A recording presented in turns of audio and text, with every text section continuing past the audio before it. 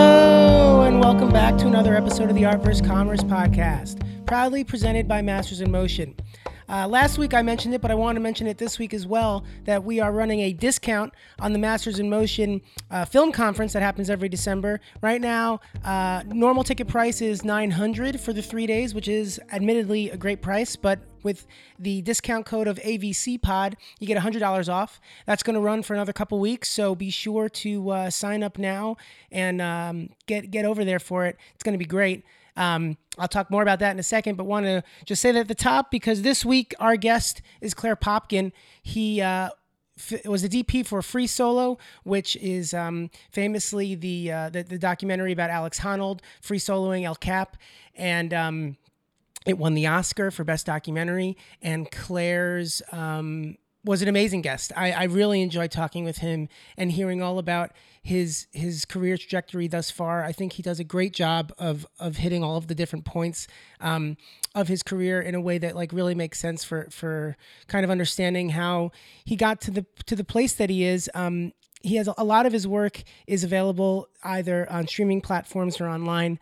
He's made some excellent docs that are on HBO. Obviously, Free Solo at this point is streaming on things as well, and you should totally see it. I mean, it's an amazing. It 100% deserved to win Best Doc. It's a thrilling. It doesn't matter that he climbs it, because you're still like on the edge of your seat as if he could fall at any moment, and let alone the emotional stories that it tells just about who Alex is as a person and everything about him in that way that isn't about climbing per se, is just a character study, and it's excellent.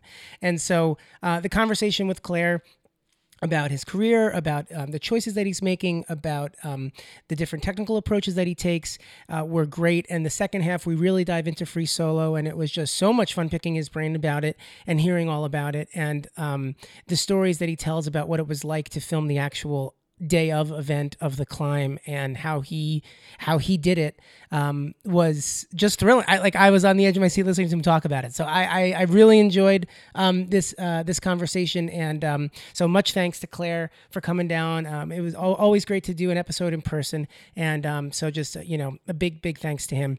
And so, like I said earlier, Masters in Motion Filmmaking Conference happens in December. People like Claire or ASC cinematographers, ACE editors, production designers, they all come down, they give presentations, there's a hands-on day, but most importantly, a lot of them will stay for the 3 days and come out at night, and you can buy them a drink at the bar and pick their brain and really get to chat with them, and I think that's what sets it apart. So it's a great trip. A lot of people have been going for years. It's a reunion of sorts, so the social aspects are just awesome, and so please come down and join us at shooteditlearn.com is where you can buy tickets, and again, the discount code for right now is AVCPOD. So this week is cinematographer Claire Popkin. Thanks for being here.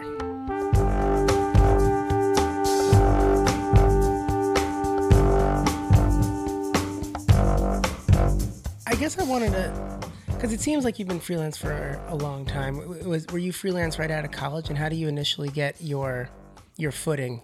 So I started working in film when I was in college. I think it might have been the summer of my sophomore year or freshman year. Yeah. I got an internship on independent film, and then after that I started working as a PA, did some loading gigs. This would have been 2004, 2005. So still mostly like film jobs, camera PA, loader PA, whatever to pay the bills and just get on set. And then every summer thereafter in college, I just came to the city, and I mainly worked in camera department, did a few swing G&E jobs. And then when I graduated, I basically came out and worked as a camera assistant right away. Yeah. I was in school in upstate New York, so it was pretty easy to get back and forth. Ithaca College. Oh, cool. I went to Syracuse. Oh, cool. Yeah. Nice. So, yeah, neighbors. We did that cold together. Oh, God. So then I basically came to the city and worked as a camera assistant. I joined 600 pretty quickly. Really? Yeah, I had a bunch of From connections. Right out of college? Yeah, because I'd been working those summers, so I kind of had a bunch of connections, had a bunch of call sheets already and paychecks.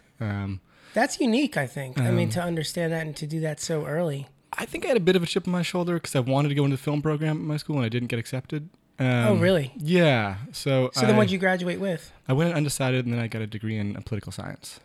Fascinating. But you went through the whole 4 years without, like, were you taking as many classes as you could, not being a major kind of thing? Yeah, I didn't any course I could take in Yeah. that program, which was a few, Yeah. I was able to take. I worked on a lot of friends and student films, people who were film majors who were friends yeah. of mine. Yeah. So I kind of worked a lot with them and brought some more practical experience to their projects, which was actually pretty cool.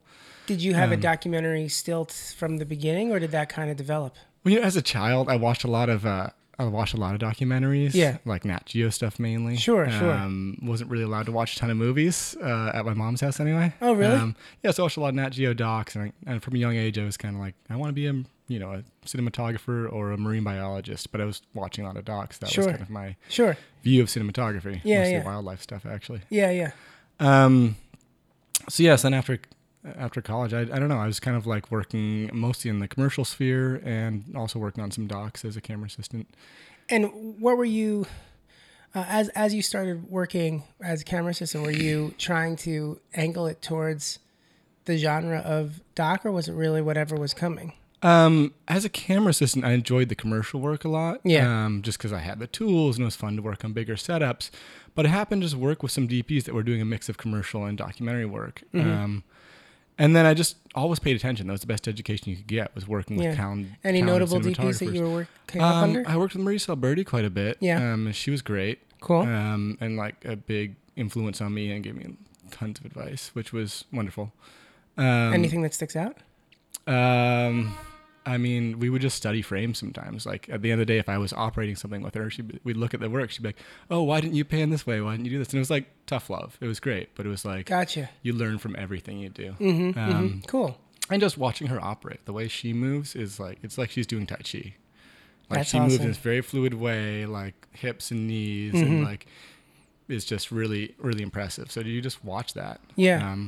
You watch every DP lights a scene. It could be like the same interview setup or a walk and talk or, a commercial scene. Sure. And everyone's going to do it a different way using a variety of tools. So, That is kind of the amazing thing. I remember speaking with like people who are like ACs trying to be DPs, and I was like, listen, obviously make the transition if you want, but just once you become fully DP, like you're never going to be on another DP set. So like really soak in the opportunity you have now, because that's going to be gone eventually. Yeah, like if you have that drive, it's just like actually paying attention. Yeah. And a lot of times the relationship between a DP and an AC is you become friends. So, sure. A lot of my close friends were DPs that I AC'd for back in the day. Yeah. And I could ask them, like, obviously you find the right time. You're not in the middle of like a big day on set. Like, hey, so why? Like, they'll be like, talk about things. Like, I love that setup. Like, why was it backlight from that side? Or just any number of things that maybe don't make sense when you're learning. Totally. Yeah. So that was kind of my path in, and I did that for a number of years, and I really enjoyed it until I didn't anymore, and then I was like stressed out. And, How'd you go about making that transition? Because I know it stresses a lot of people out. Well, I was working on bigger and bigger sets as a focus puller, and at a certain point, I just was like, I don't want to take new clients. I'm not enjoying like this job anymore. I want to start shooting. What weren't you enjoying? Just like the stress of really big sets, where it's like if you blow a pull, like you're probably not coming back. And like I was pretty good at it, but it just got to a point where you're not a robot. Yeah, but also it's like with the transition to digital, people are like trying to shoot everything without a rehearsal, like not wanting to do marks. And so if you're working with a new DP, you don't know where they come from. Like, are they going to understand the process and be like, give you the time to do your job well? Right. And part of the job is being flexible too. Yeah. But yeah, then I was on a shoot, or Marisa told me about a project coming up, and I was like, I'm kind of like hoping to start operating. She was like, why don't you do B camera on this? And it was awesome. We did a few episodes of the show Years of Living Dangerously, which was like a climate change documentary. Yes. And so then I went on that, and the kind of other people were like, oh, well, you could operate for me as well, basically. And I was, like Matt Lloyd had brought me on to like pull focus on the pilot for Alpha House. And then he was like, be great if you operated. We'll see like if we go to 2 cameras type of deal, or like I don't want to operate. And then so day one he was like, hey, operate. And so then that was kind of like a decent show, and then I just kept moving along. So it was like DPing by way of operating. Yeah. So then I was shooting some smaller things. Like I shot this smaller HBO film documentary, Living with Lincoln, which was just this weird quirky film, but it's like we made a beautiful thing, and it was a fun thing. I think it looked great. Like I'm still like, oh, that looks really good. And what was also nice is that's because you got in the union so early. I mean, to have the card for was sure. really beneficial for all of these opportunities. Well, yeah, it meant that I was working with big DPs and on bigger sets too. Yeah. So like, yeah, being in the union was great. It was also like I was getting union healthcare. All vested in the pension. That whole thing is nice. And I mean, when you were camera assistant starting out, there was also a time like when I started, it was just before like the Red came out and the 5D. So it was like I was already working with film and already had that experience, and had a decent like name already. So when that came out, I got on that early, and so it was like now there's a lot of people trying to join the industry. When I joined, there weren't quite as many. Yeah. Because it was still way more like technical, like loading film and pulling focus on film. Yeah, there was a higher barrier to entry, just knowledge-wise. So I kind of got in at the right time in that regards. And then when I was moving to shooting, I'd already had all these connections that had worked with me for years. Yeah, so that makes sense. sense. It was a little bit easier for me maybe in that respect. Yeah, no, that makes perfect sense. And it's very much of the time in which you came up. Yes. Like that story doesn't happen anymore. No, it was, people ask me for advice all the time now about like, oh, I want to get into shooting, I want to do this. And I'm kind of like, well, I mean. The way you did it's not relevant. Yeah, but like, I'll give them advice, but sure. it's a different path. Universal concepts, 100%, but like the actual way in which you did it it's fascinating how it doesn't apply anymore. And then I think like my first big leap into being a DP was, so I was operating on this film with that Larkin Disciple was shooting. Oh, really? And it was called Bleed for This. It was a boxing film. Cool. Ben Yoninger directed. And I think it looks great. We had a great time. So I was doing like B-cam and we would do break-off units, and I'd camera assisted for him for a couple of years when he'd shoot in For New York. Larkin? Yeah, and he's that's a awesome. close friend. He's awesome. Cool. And, like, I think one of the most talented guys I mean, the stuff working he's today. putting out, just so that people know, like he shot Donald Glover's music video. Yeah, This Is America. Yeah. I shot that film. I Don't Feel at Home in This World Anymore. I mean, in his commercial work I think he's so top notch. talented. It's ridiculous. He's a pheno. And he's like same age. Anyway, so I'd assisted for him for a while, and then he was like, oh, why don't you do this film with me? And then as I was ending, a friend of mine who'd done a lot of work on that Living with Lincoln documentary, Brian Oakes, who is a super talented director who was kind of moving into directing at that point, his friend, James Foley, was killed in Syria. That was his personal friend. Yeah, one of his best friends from childhood. Oh, from, like, man. First grade on. Oh, wow. I didn't realize that. And so, so he was like, kind of like, people are approaching me about making a film, or approaching James's family about making a film. And, I think that it seemed that like if someone's going to make a film, it should probably be somebody who knew him intimately. Sure. And Brian and him were best friends. Sure. So then he was like, we should, like, would you want to make a film with me? I was like, I'd love to. Yeah. And so we made this film. Spent about a year on it. Like, I built the light tiles that we used because they didn't exist at the time. So I took all these LED strips, made a travel kit, like shot it with me and Brian. Really? So what, like you weren't, that's interesting. Cause I guess a lot of it, cause I watched it in prep for this. And I wanted to watch it anyway. It seems like a lot of since so much of it's archival, that the work that you were doing was primarily just like the interviews.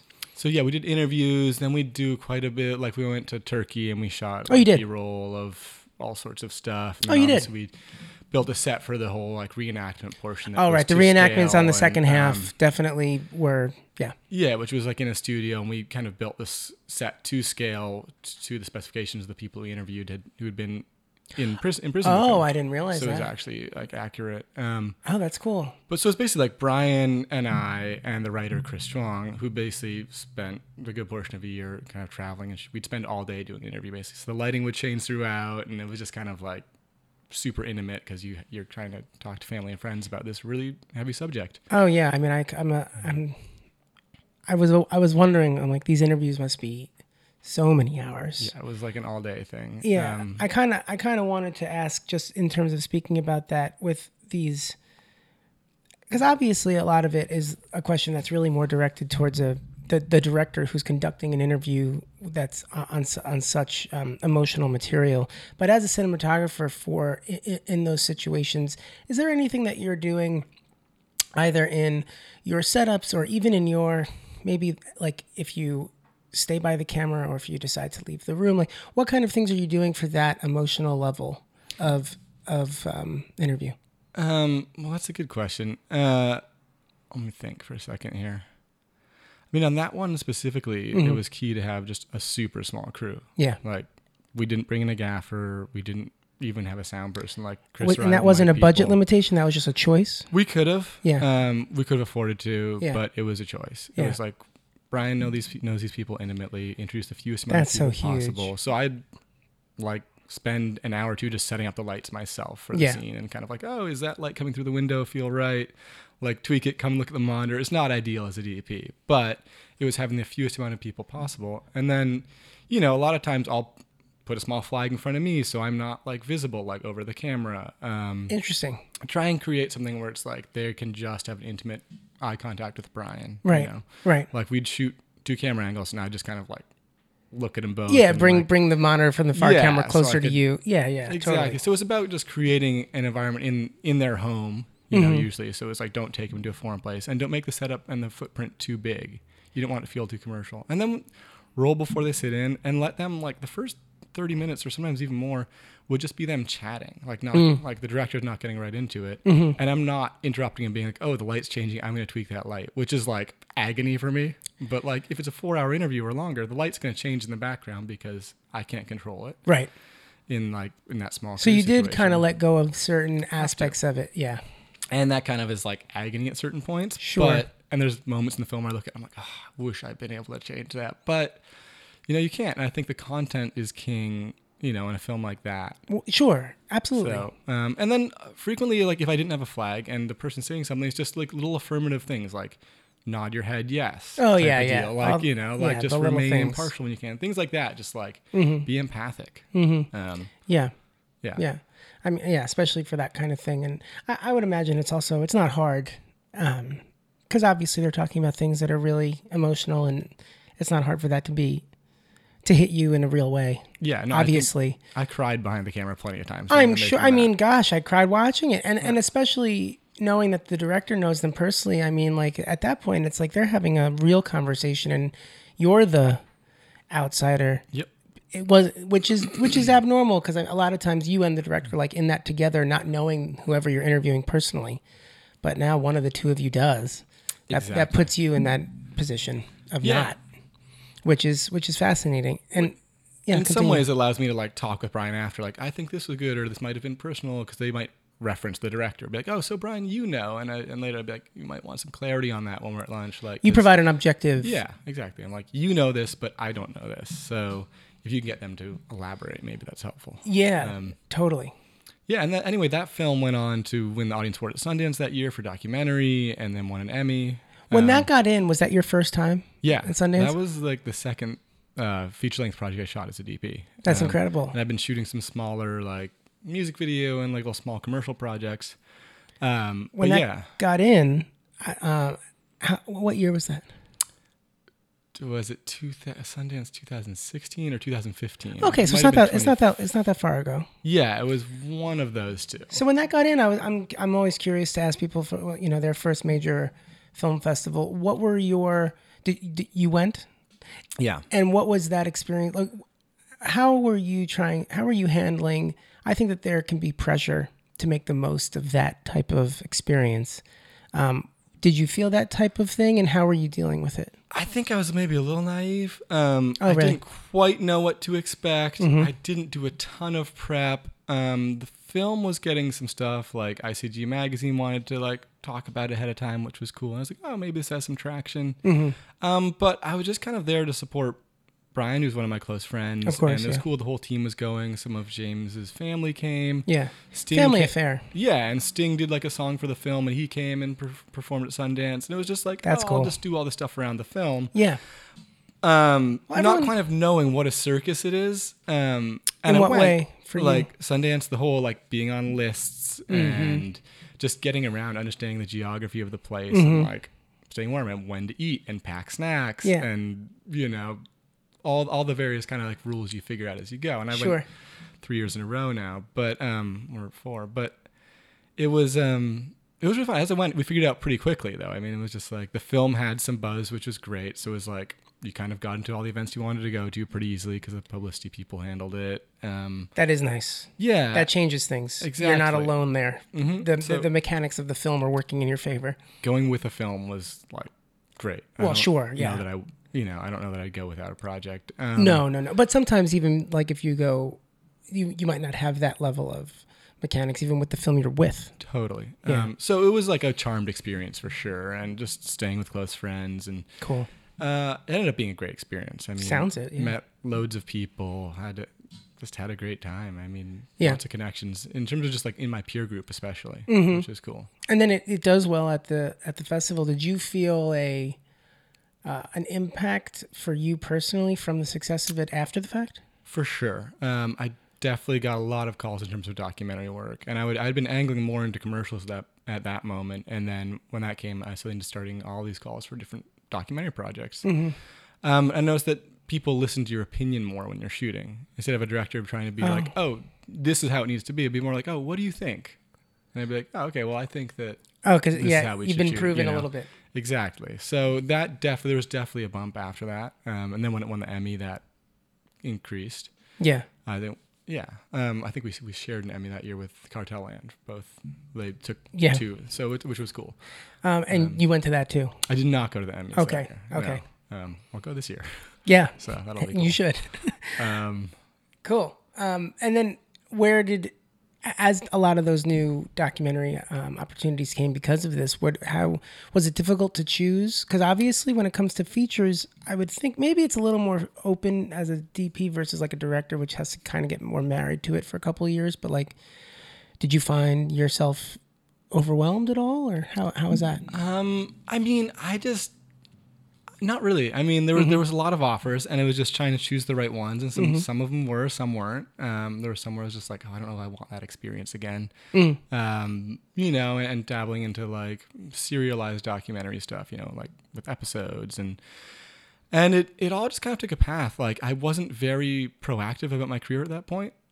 Work was just coming, and that felt really, really cool. It was like you were just going to take whatever offer you liked the most and let it ride. Like there was enough offers where I'd choose, but I wasn't doing a ton of thought. I'd be like, oh, I like this subject matter, or oh, this director seems cool. Yeah. Or like they have a budget to like do something different. Right.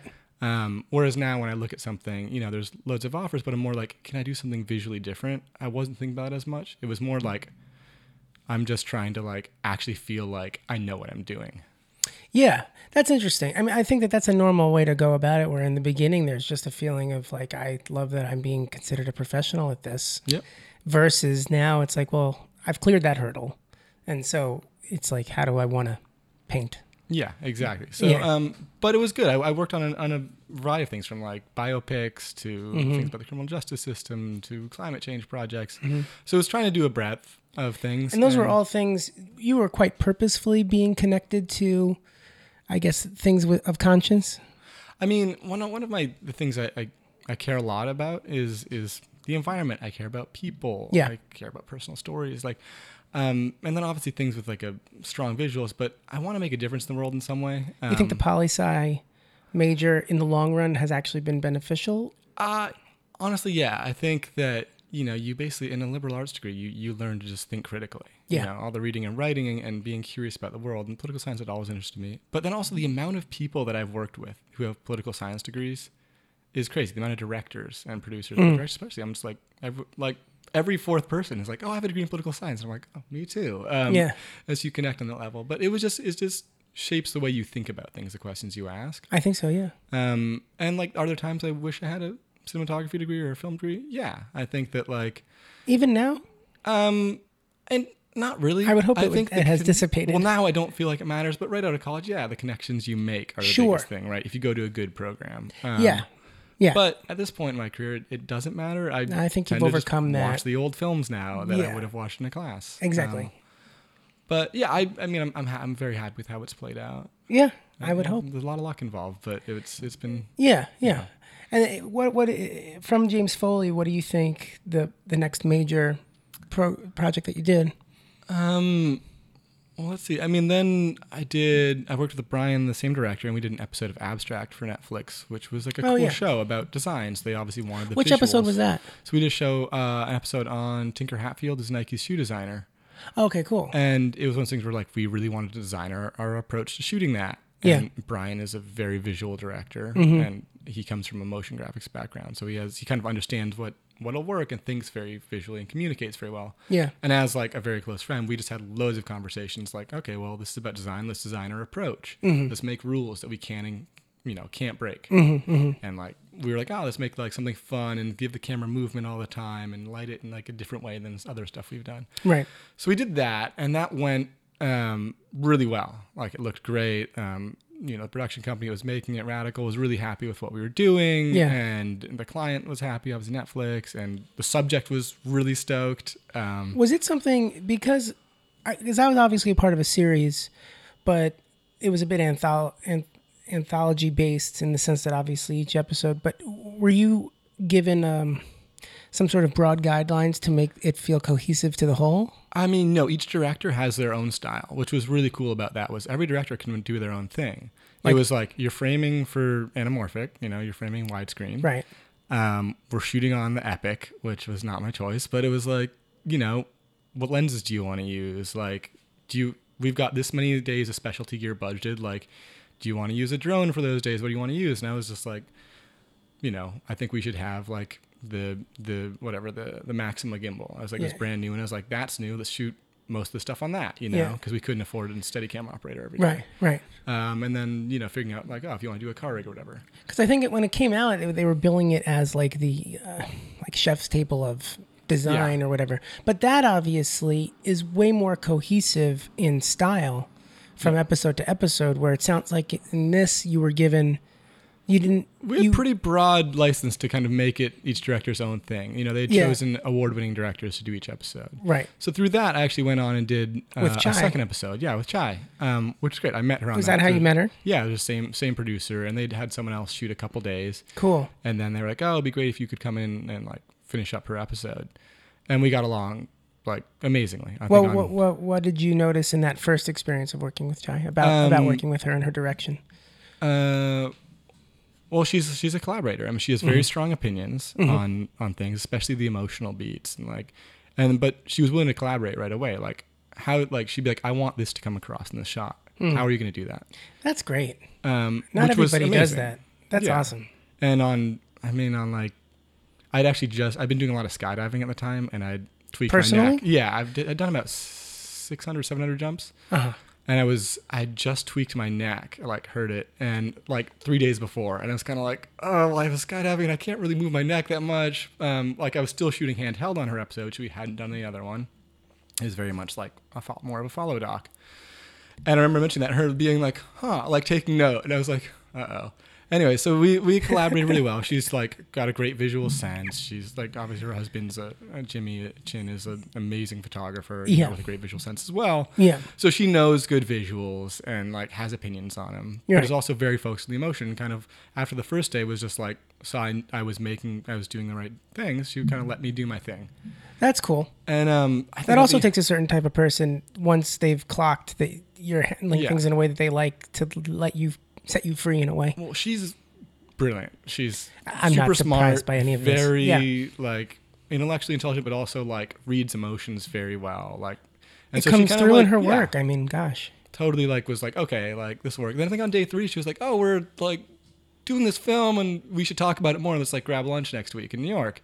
And, you should meet Jimmy. And I was like, wow, cool. Like, after 3 days? Yeah. And then she was like, you might be the right kind of crazy to work with us with your skydiving things, which I think she said. And I was like, oh, okay, cool. So talking about it actually helped. Yeah. And I was like, oh, interesting. And then the right kind of crazy. I enjoy that way of framing it. Yeah, for that film in particular. Well, we're talking about Free Solo. Yeah. Yeah. So what did that... that first conversation about it in New York, how was that? We just grabbed lunch and we she kind of was like, oh, do you know who Alex Honnold is? And I'd rock climb for about 4.5 years at that point. Like for fun. Helpful though? Yeah. Like I was climbing decent. I was a decent climber. Yeah. Still am decent. Well, I mean, your height is, how tall are you? 6'3". Yeah. That's helpful.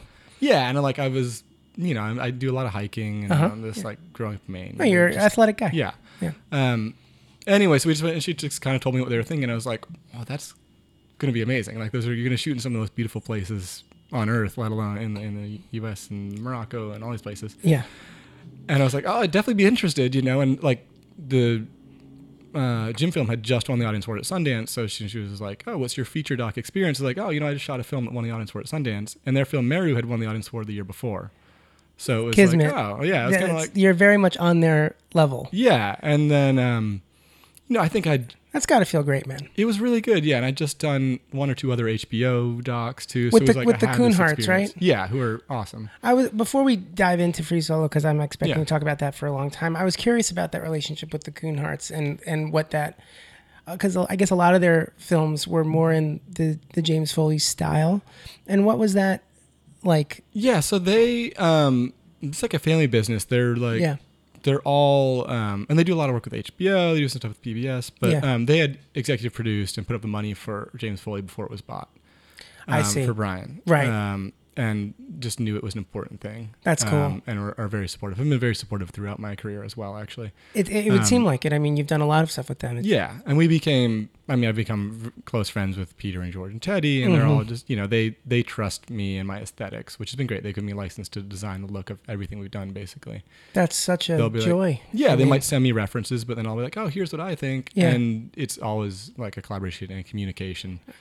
I mean, to have that type of relationship, not just with individuals, but a production company is special. Yeah, they've been super supportive. Yeah. And I mean, they do quality content. You Yeah. know, it's a lot of their stuff is in the same vein, and some of their newer things, which is interesting, they've wanted to, let's break out, let's do something that's more cinema verite and more ongoing. But when you're shooting a doc about a past event, there's certain rules that work Yeah. and certain things aren't. So it's like they just want to keep elevating the visuals. Like, can we make these interviews better when we shoot B-roll or verite? Can we make it That's nicer? the challenge of that genre. Yep. Otherwise, it can fall very easily into these classic, boring, Yeah. visually. I mean, the Totally. story, like, obviously the story is not, and what's the characters, what happened to them is not. But You don't want to watch a podcast, So it's like, make it Quote, interesting. yeah. Like, I know we're doing a podcast. no, but like, you don't want to watch this. I'm You listening. wanna- I'm going to listen to this somewhere. I'm assuming someone right now is like on a jog. Yeah. So yeah. Yeah. Or like I'm in my car in traffic. Yeah. Going yeah. to a job Hi, or something. you're stuck on the 405. Hi. Yeah, Yeah. exactly. But like when I'm watching something, I want, even if it's just most of the interviews, I want them to look interesting. I want to look nice. I want to like have frames that say something. I want the environment of the shooting to say something about Totally. the character and the story. Yeah. So that was kind of something that I really honed while working with them, and it was. It's nice that they're aware of it too, Mm-hmm. and that's obviously why they're winning awards in this genre. Because I think anybody who just falls into in this neck of the woods of the talking head archival stuff, if you rest on your laurels in that world, I mean, it's just not. You'll you're be not left going to. behind. Yeah, you're not going to be generating anything worth watching visually. But also, if you look at the work they've done, a lot of it has like a social conscience. And, Oh, like, for matters. sure. And it's like, we just did this film on Brian Stevenson, who's one of the like most important people in America today, in my opinion, with the Equal Justice Initiative. Oh, cool. Yeah. And the Peace and Justice Memorial that they just opened up down in Montgomery. He's like, Oh, he was a part of that. Yeah, is that was with his the? idea. Is that with the lynching? Yeah, that's that whole memorial. and museum Wow. was through the Equal Justice Initiative, which is a foundation that he started. Wow. So a lot of their stuff has a social cause, and as someone myself that kind of wants to work on projects that feel like they make a difference or matter, Yeah. it's been their things do kind of meet that metric. 100%. So I mean, I think time after time with them. yeah, and it's cool, and also just to be friends, like we'll hang out socially, like. Well, that's the which kind is of the nice. best part of the. They're good people, Yeah. which matters. And I don't think you're making good work with people that you're having a poor relationship with. It comes through. I don't. Yeah, I don't. Maybe once or twice, but like in terms of the longevity, because it does seem too that the thing that I've noticed just reflecting on your like the resume is that the continual work with people. That where do you think that? Why is that happening? It's hard to say. I mean, I work a lot. Once I work with someone, I tend to get asked to work with them Yeah. more, which is great. Yeah.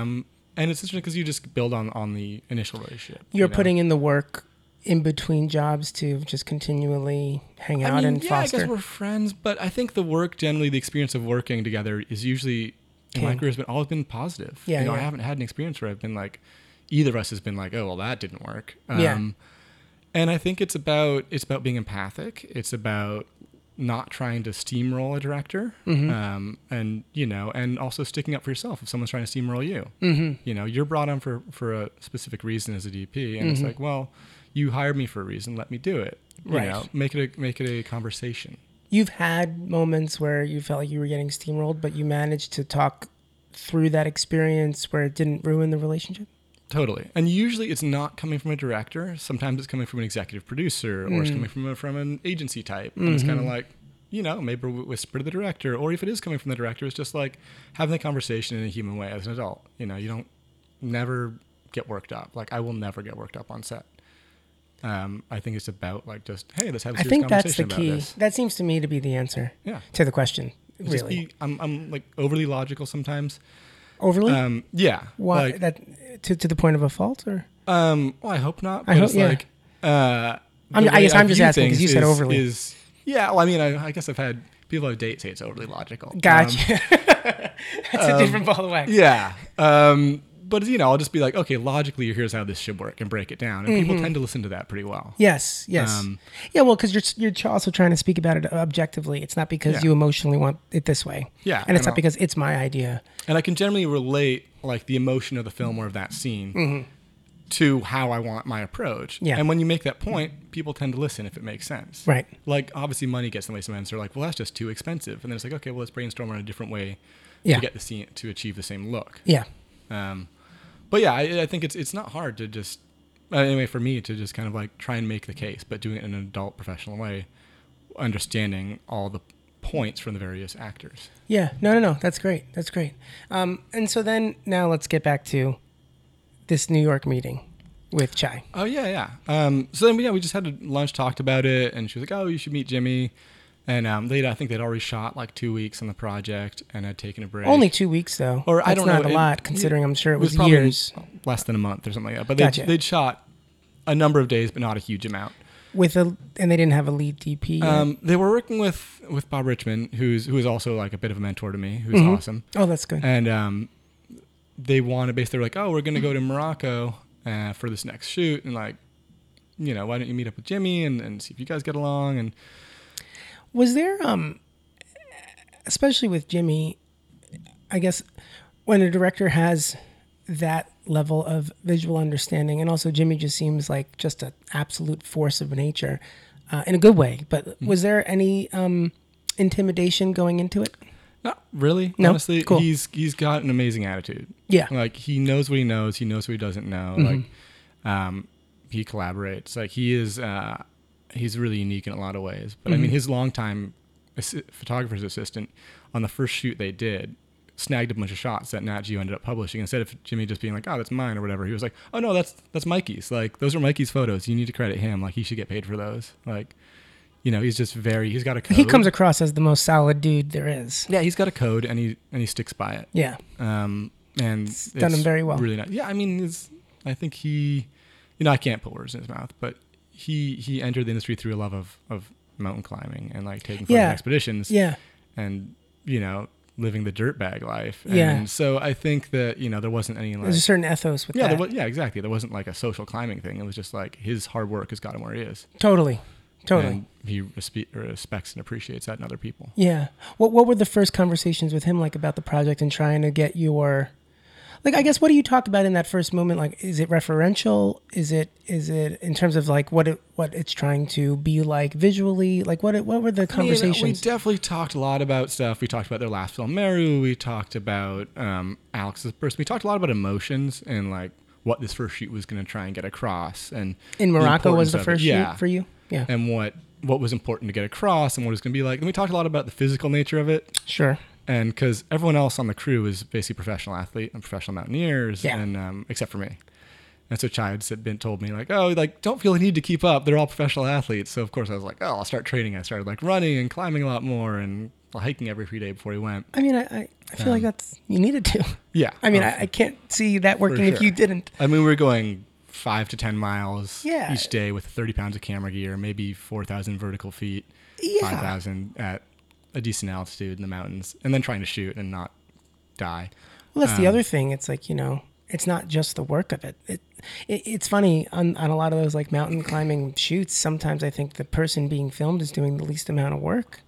At certain moments. At certain moments. At Yeah. certain moments. Obviously, you might be doing things to make the climbing easier because you're not caring about the purity of your climb Yeah, or whatever. exactly. But you know, Yeah. No, but to answer your question, the first conversation was just, we talked a bit about emotion. We talked a lot about Alex and what he's like. Yeah. And so I could think about how to shoot it because it's a cinema verite film. I mean, it's like, Yeah. it's real moments unfolding and covering that. It what wasn't were a you long thinking about meeting, in that but, regard? In terms of like, I guess in the same way that we discussed some of the like the details of your approach for those emotional interviews with someone that is as emotionally complicated as Alex was, and you were trying to be a fly on the wall, but you're also 6'3" with a camera on your shoulder.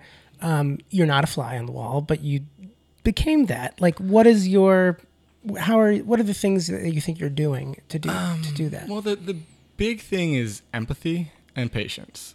You've got to be empathic if you're going to tell a documentary story. You've got to be able to tap into people's emotions and their exactly what's going on in that moment. But you also have to be really patient and not try and force things. Like, you don't always need to be talking. You should always be listening. And sometimes you want to prompt someone, but it depends on the subject, and the film and how many shooting days you have. As the operator, you would prompt at times? At times as a DP, I will definitely prompt people with questions. If it's like, especially there's moments where there isn't a director with you when you're shooting a documentary. For sure. I guess when there is, do you feel less inclined because the director will do it if they want? Depends on my relationship with the director. Gotcha. But usually it's like following up with the director, or if something really strikes me that I'm seeing in the frame and I'm like, I want to hear about that and this is happening now and this will make sense in context. I'll prompt them. But it's really, empathy is the biggest thing. Like tapping into what people are feeling in that moment. And with Free Solo, we shot for like 2.5 years. So I knew we had time to like make the story, and you listen to everything that's happening so you can put the pieces together. Like, well, these visuals I'm capturing now, even if it's a day or two later, will this tie into another story we've shot? So you're thinking about and how that's it's gonna interesting edit. too. Like knowing that you're on a very long journey, the amount of, because like when you're on maybe even like a more corporate documentary, it's like I got 3 days. Yeah. Like that you gotta like, there's a real pressure that the whole story has to happen within these 3 days. Yeah, Otherwise, you you have to didn't get it. Bang out. You have this checklist that you have to bang out on a short shoot. Yeah. Versus something like Free Solo, you make a catalog. It's kind of interesting because I almost don't even, at that level of time, it's like there's less importance on, like so much isn't writing necessarily on any given day, and like how you then determine what to care about or fight for on any given day is interesting because I think that it changes. Well, you generally know what's feeling important. There's if you're listening as you should be on a documentary, you kind of know what are important beats if you've had enough discussion. With the director ahead of time. Yeah. You kind of know what the emotional beats are. Right. And a lot of that comes from knowing the person, listening to them a lot. But as you're going, you're just cataloging what you've got and what these points might be. And I would talk with Jimmy and Chai like most evenings and just be like, I was gonna say, how often were you cataloging like with them? And like daily? I would break down almost daily, and just like, here's what I think was important here, and they'd be like, okay, here's if we're gonna shoot him doing this tomorrow, like we kind of know what his itinerary is gonna be.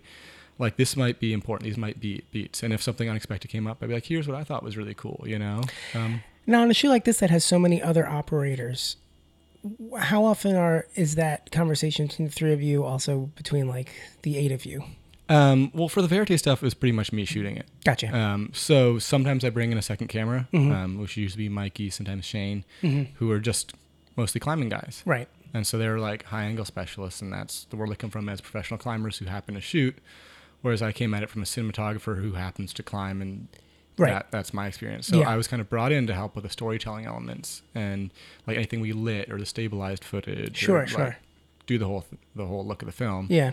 So for the most part, I was just having those conversations. And then when we were doing the big days with climbs involved as well, it would be like a bigger conversation. It would be me, Jimmy, and Mikey. Because Jimmy and Mikey split the high angle shooting duties. Right. And then we talk about how we fit everything in, how we cover the entire day. And then we'd talk about, the best way to cover even stuff on the wall. Like, is it a wide lens close up? Is it a long lens backed off? What's going to feel right? And then, we'd all kind of chime in on it.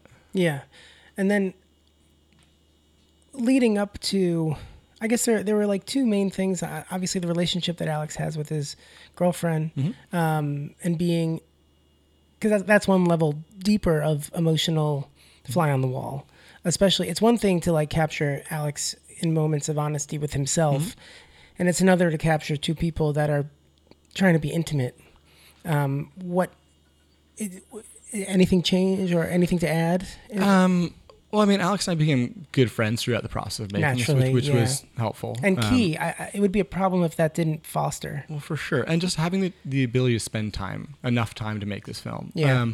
Because he wasn't in a relationship when we started the film. That plays out in real time. He was in a relationship on film throughout the making of the film. Right. And it didn't torpedo the relationship, which is great because she's like a wonderful person and provides a lot of emotional depth to the story and to him. And I think it's helped him. so important to the film. And and him as a person. Well, I mean, that goes without to saying. The film for sure. She provides the stakes, in a lot of ways. Yeah, I don't know if the film is it's not the same film without it. Because it's not a climbing film. It's it's a documentary. It's a character study. It's a lot of things. It's a portrait. And I don't think it would be so successful. It was just a climbing film. Yeah. So I don't know. It's just like spending enough time and not forcing yourself in. So a lot of times I'm 6'3" in a van with two people and they're having a conversation and it's like, how do you make yourself invisible? Yeah, it's not. I don't know. At a certain point, though, I remember filming I can't remember what it was. It was a difficult conversation between them. And I was like, talking with Alex later in the day. I was like, oh man, I hope that wasn't weird. And he was like, I forgot you were there. And there was moments like that all the time. Well, there's also the aspect of when you're doing it for so long, it becomes natural. Like if you were there and it was like day 3, he would have felt you, but it was day 250. And the thing is, there was plenty of days where we didn't shoot, or we might shoot an hour, or I'd have the camera, but I was just still kind of a constant. Like I was pretty much living with them, and they didn't see a lot of people from the crew most of the time because we didn't want the pressure of like, there's all these people waiting around for you, or there's lots of rules about like protecting his headspace and letting him just like do things on his program. So it was just like being constant too was helpful. What were those rules? Well, you can never ask if he's going to climb or when. Like you can't bring that up because you don't want the observer effect to impact it. Like him to feel, oh, I've got to perform for the camera. Like if he didn't climb, we still would have made a film. If he didn't try, it would have been about him not doing it. Yeah, it would have been about someone falling off, trying to achieve a dream. Yeah, it would have been about persistence and other things, But it would have been a very different film. But like rule number 1 is like, do not talk about him free soloing that. Yeah. Like don't ask if or when. Yeah. So it's just kind of like, we're hanging out, and that was definitely a big rule. That's probably like the number 1 rule. The number 1 rule of free solo is don't talk about free solo. Exactly. It's like Fight Club. Yeah, 100%. And then, so obviously I think the two big things is capturing that intimate relationship between them. And then obviously the climb. And it's well documented. New York Times did a nice 10-minute piece about it. Just the ethics of filming. I shot a lot of that piece. I'm not surprised. Yeah. Good job. It was awesome. That talks about this conversation a lot, but I was interested to talk about it with you now. Just the ethics of that type of question and potential result. Well, I think that rule kind of says what it needs to say. Is like it does. Yeah. We don't want to impact someone's headspace, right? And I know that Jimmy and Chai wrestled with that a lot, like whether to even make the film. Yeah. They took once Alex was like, oh, if you're gonna make a film about me, it should be about this because this is so rad. They took like at least 6 months, and we're kind of like, I don't like, because if you climb, what free soloing El Cap is, and how dangerous and crazy physically that is. Yeah. And I think they were like, I don't know if we can be a party to something like this if it goes sideways. And then I think I've heard Jimmy say, I think it was, I can't remember who he talked to. I think it was, anyway, someone asked him, will Alex do this if you're not there? And the answer comes out as, yeah, he's going to try it. It's like a life goal. Then it's like, okay, if we're there, if we're prepared to help him and to document it, like, okay. But that was like where that rule was born. Don't ask him. Don't make him feel that he needs to do it for us. Right. So ethically, it's like what you don't want to be the cause or even like feel like you're a cause if he was to die. Yeah. But there a lot of the relationship in this film is about trust between the filmmakers and the subject and the filmmakers. Like we trust he's going to make the right decisions. Yeah. And when he backs off that first time in the climb, that was a big moment. We're like, wow, he didn't feel like he needed to continue. We can trust him to make these right decisions. Right. For you, because obviously Jimmy and Chai know Alex more personally than you did, but you're thinking about signing up for this job, and it's like, did it give you pause at all that you're like, I might be, like, was it something that you gave pause in terms of determining to do it? I trusted their decision making. They knew him well. Mm-hmm. We certainly did talk about that a little bit. Yeah. But for me, I was like, I think this is gonna be historic. Like, I don't know him well enough to be like, he's gonna make the right decisions, because you've got like the media take on him and people are like, oh, this is like crazy stuff to do, but he's an intensely logical, brilliant, like, the guy's a genius. Yeah. In real life. So I trusted them as filmmakers. Right. And then going in, there was definitely moments like where you first see him soloing something in Morocco, like a 3,000 foot wall that's insanely hard to climb. Yeah. I'm just like, whoa. Like, it gives you pause for sure. Because so once you saw it there, it got very real. What was that thought process like? Maybe even that night or like after the fact, but you were like reflecting. What were you reflecting on? I mean, I was just glad it turned out okay. Right. But he seemed to feel so casual about it at the end that I was like, okay, like this is easy for him in some way. He's not. Alex wants to live. Like if there's a 99.9% chance he feels he's going to do it, he'll probably do it. So a lot of it was just like talking to him about it and kind of like getting his take on it. That makes sense. After the fact, and you'd be like, oh, because we'd be shooting and be like, oh, and he'd be like, oh, that felt like really easy. That felt great. Or like, oh, there's like, I could prepare better. And so when you're shooting it, you're looking through a viewfinder and I'm just studying the frame. Is this frame the best it can be? So it's not like I'm really there. Right. And if I take my head away from the viewfinder, there's moments where you're like, holy shit. Yeah. Like this is what I'm seeing. Yeah. And that'll happen in any genre of documentary I've work. experienced that heavy. Yeah. It's a nice insulation. But then when you reflect on it later in the day, that's when it kind of hits you. Right. It definitely gave me anxiety.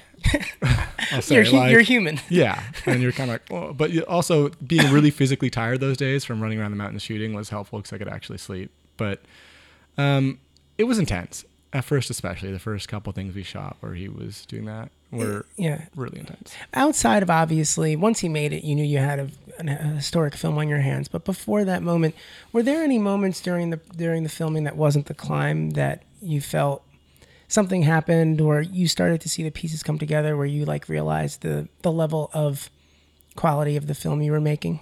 I mean, from the get-go, it was we want this to look awesome. We want this film to be great. We will devote the resources we need to do it. So it's, what do you need to make this look good? Right. It's like, Canon was like, oh, we'll give you guys a bunch of cameras. And I personally was like, I want to shoot an Alexa Mini if I'm shooting in these environments where I can't control the light as much. Yeah. I want to do that. I was like, okay, well, we'll get you that. Like, we had 50 something lenses at our disposal. We had the resources devoted, which was great. But there was always like the visuals mattered always.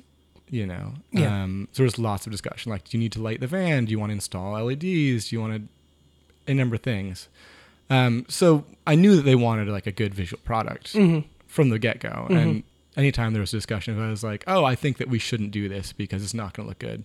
If it was like really important that like we not interrupt Alex's, flow or state or whatever it may be, it was like, oh, well, we still got to do it, but let's find the best way. Let's park the van a different way so the sunlight coming in looks good, or, little things that he might not notice that I could do. But it's a documentary. It's all real. Like everything there is real and not staged. Yeah. So it's about like finding the moments. Like, okay, well, if we're going to interview him, let's wait till this time of day. Right. Right. But from the get go, I knew that it was going to be like a very like strong visuals throughout the film. And cool. That was one of the that was one of the mandates, I guess. Sure. Yeah.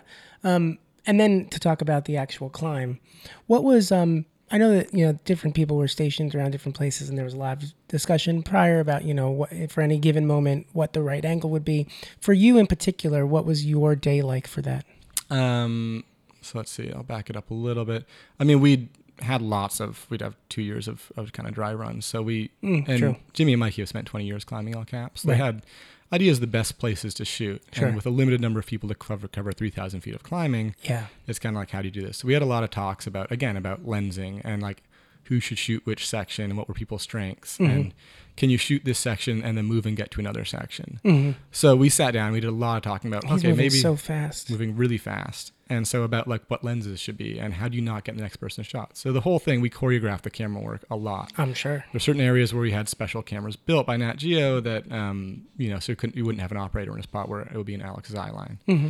So we did a lot of planning on that ahead of time. Mm-hmm. And then on the day, I got up with Alex and we went to the base and got him starting the climb. And my mind is going to be this really intense moment where he's going to be all focused and like a ninja, like getting ready and we go there and he's kind of like, oh, hey man, like, how's it going? And like, he's like, oh, will you take my bag up to the top for me? And he like stuffs a red pepper into one of his shoes and an apple in the other one. And I'm like, cool. Yeah, man. And then we're like, I just shoot him getting ready, gearing up. And he like puts on some music and just like, he's like, well, I'll see you up there. And like, takes off. If you think about it, like, it's got to be that way. Yeah, no, and it was a relief. Yeah, exactly. Like it's problematic if he's acting different. Totally. But in my mind, it was like, oh, these visuals are gonna be like really this like moment, know? Yeah. It's gonna be this punctuation in the film. It would be if it was a narrative. Yeah. But it's real life, and it's him being somewhat chill about it. And it was light, and it was nice, and it's a beautiful morning. And then like 5 minutes later, I'm like filming, looking up as he kind of goes out of sight, and these other climbers come like playing heavy metal on their phone. They all look up and they're like, oh, he's doing it. And I'm like, yep. But also, please don't post anything anywhere on social media about this. We don't want like a crowd. We don't want him to like feel that he's being watched. And they were like, oh, of course, super respectful. Well, yeah. The climbing community, I think, knows what's up. Yeah, it was an open secret that he's not sport rappelling El Cap for fun, prepping. So, because he'd been working the hard an open sections secret about it being a doc in the valley. About people a film. Knew that he was probably going to free solo El Cap. Like, I see. In Yosemite. Gotcha. Like people who climb are kind of like, why else are you going to go spend like months working the hard sections on this route? That makes sense. So people were pretty respectful on the day. Yeah. And then it was like, I have to beat him to the top, shoot him topping out and get those moments. So then it was like, I was like in the sprint basically to try and beat him to the top to capture those moments. And what was your route to get up there? So how long does that take? Were you in a car driving a path or were you like hoofing it? Well, it's a bit of everything. It makes sense.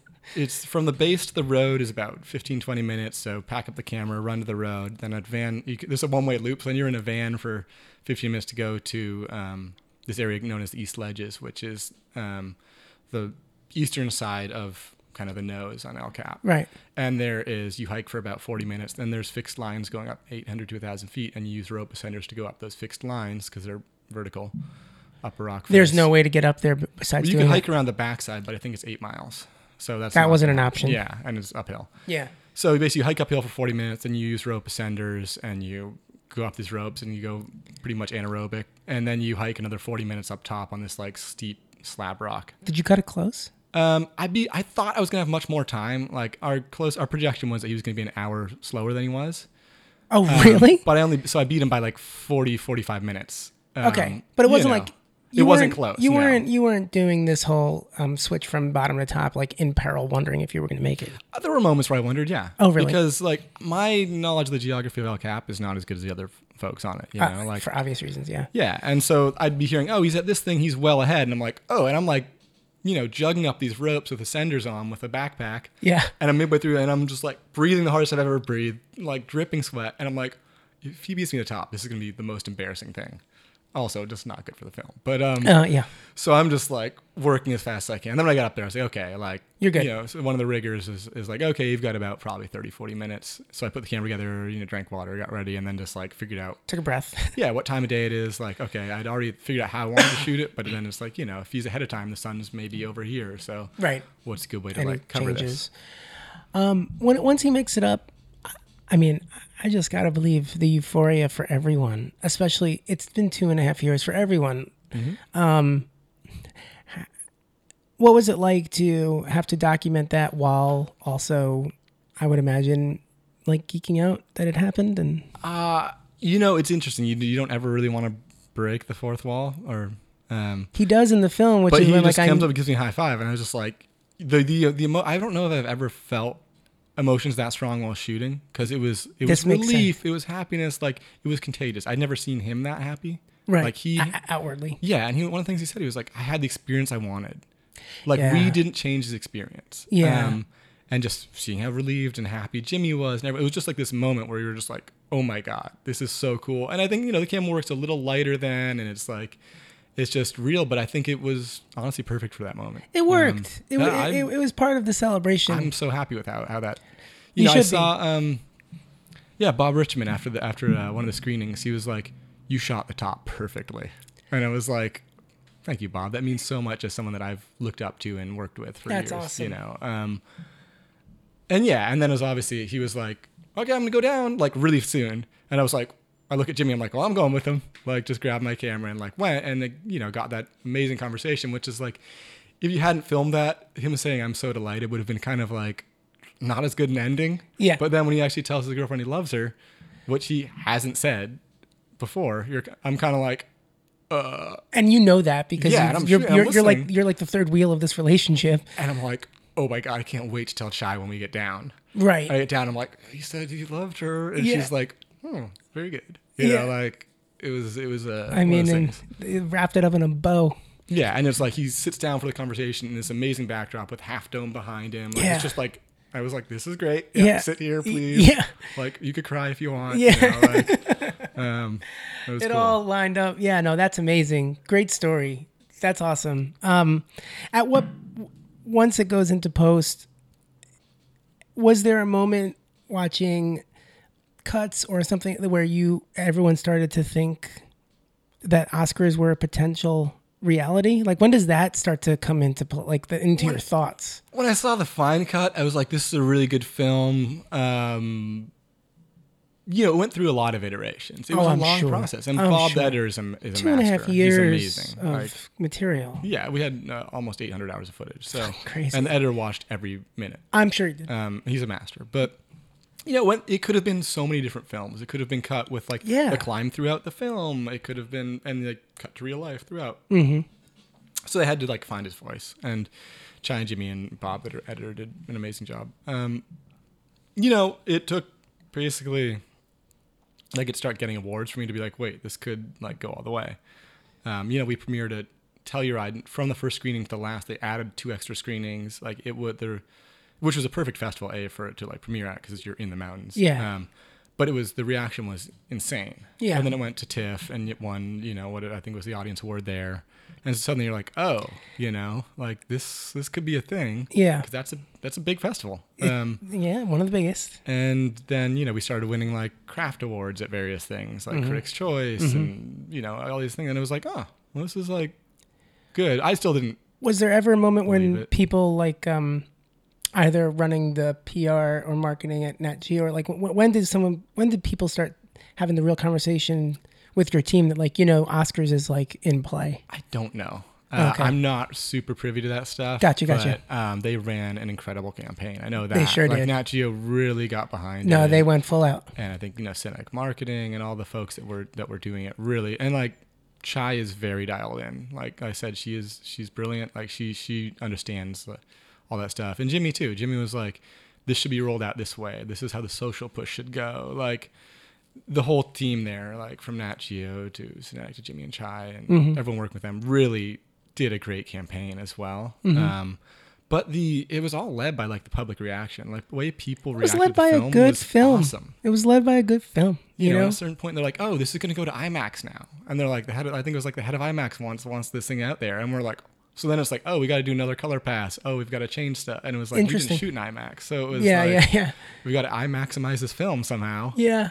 And that was crazy. Yeah. So suddenly you're people are responding. Mm-hmm. It was in theaters for, 30-something weeks. Yeah. It was crazy. Yeah. No, it was awesome. When the nomination comes out, what is that news? What is hearing that news like for you? The short list was pretty cool. And then when we got nominated, where was I? Jimmy and Chai invited me over to their apartment to watch the nomination announcement, but I think I was somewhere shooting. I believe that one of them texted me. That's perfect. And I was like, whoa. On set shooting, and then you get so that. Cool. And of course I was like, can I go? And they're like, yeah, of course. So yeah, no, it was it was surreal. And being there? It was awesome. I was what's red carpet like? What's sitting through the thing like? Well, you go through a separate red carpet if you're not talent. So there's 2 red carpets. So that makes sense. You go on your separate one. You're not talent? Come on. I'm a certain type, but it depends who you ask, I guess. Yeah, sure. No, it was just an amazing experience. Just being there. It's such a production. It's so tightly run. It's Yeah. really cool to see that. Yeah, sure. And then just like, I'm talking to him, like beforehand, you're just down having a drink or having food. And I'm like talking to Matt Libatique. And I'm like, oh, dude, good luck. I loved your work, on A Star Is Born. And he's like, oh, cool. Like, what's your name? I'm like, I shot Free Solo. And he's like, I loved it. Like, good luck. I'm hoping you guys win. And I'm like, well, that's cool, Those have got to be so surreal. Yeah, man. or like plenty of other like DPs. You're like, oh, hey, it's cool. And then I was really glad we were the second announcement. So you don't have to sit there and Yeah. What was the anxiety like? What was, or maybe it's not anxiety. What was the emotion like? Pre award. I was definitely anxious. Yeah, but it was one thing where it felt surreal. And then the announcement happened so fast, and something was like, we just won. Like I stood up, and it was just like really. I mean, it was an amazing moment. It was super cool. It was very surreal. I felt like you're watching yourself in a way. Interesting. Yeah, I was glad it happened so fast. I didn't have a ton of time to contemplate it. Sure. And then the rest of the award show, you're just like, oh, this is super cool. Yeah. Like, Now, I mean, what are we doing later? Now it's your party. Yeah. Yeah. And then you're like, oh, I can have a drink, I guess. Yeah. Totally. You wake up the next morning. That's all happened. How do you view what, if any, and maybe the answer is that it doesn't. How are you viewing your career? How are you viewing where you want to go, what you want to do? Ostensibly, more opportunities are going to open because of it. Like that next morning when you wake up and you're having coffee and like you're taking in, well, what is the rest of the road now? What were you thinking? I didn't really have time to reflect on it. Maybe for the best. Then I literally got on a plane the next day up to Jasper, Alberta to shoot a Travel Canada commercial. So I was literally going to the mountains. That's kind of perfect, man. Yeah, it was like skinning up 1,000 meters up some peaks to shoot what this stuff. is. This is my question is you thinking that the moment before he climbs El Cap is going to be this narrative thing, and then my question is you're like, actually no, I had to wake up early to catch a flight. Yeah, I was like, it was pretty hazy the next morning too, to be honest. But I would hope. But I think it took me a while to start thinking about that, and I've just been way more proactive about my career since. Like I've been.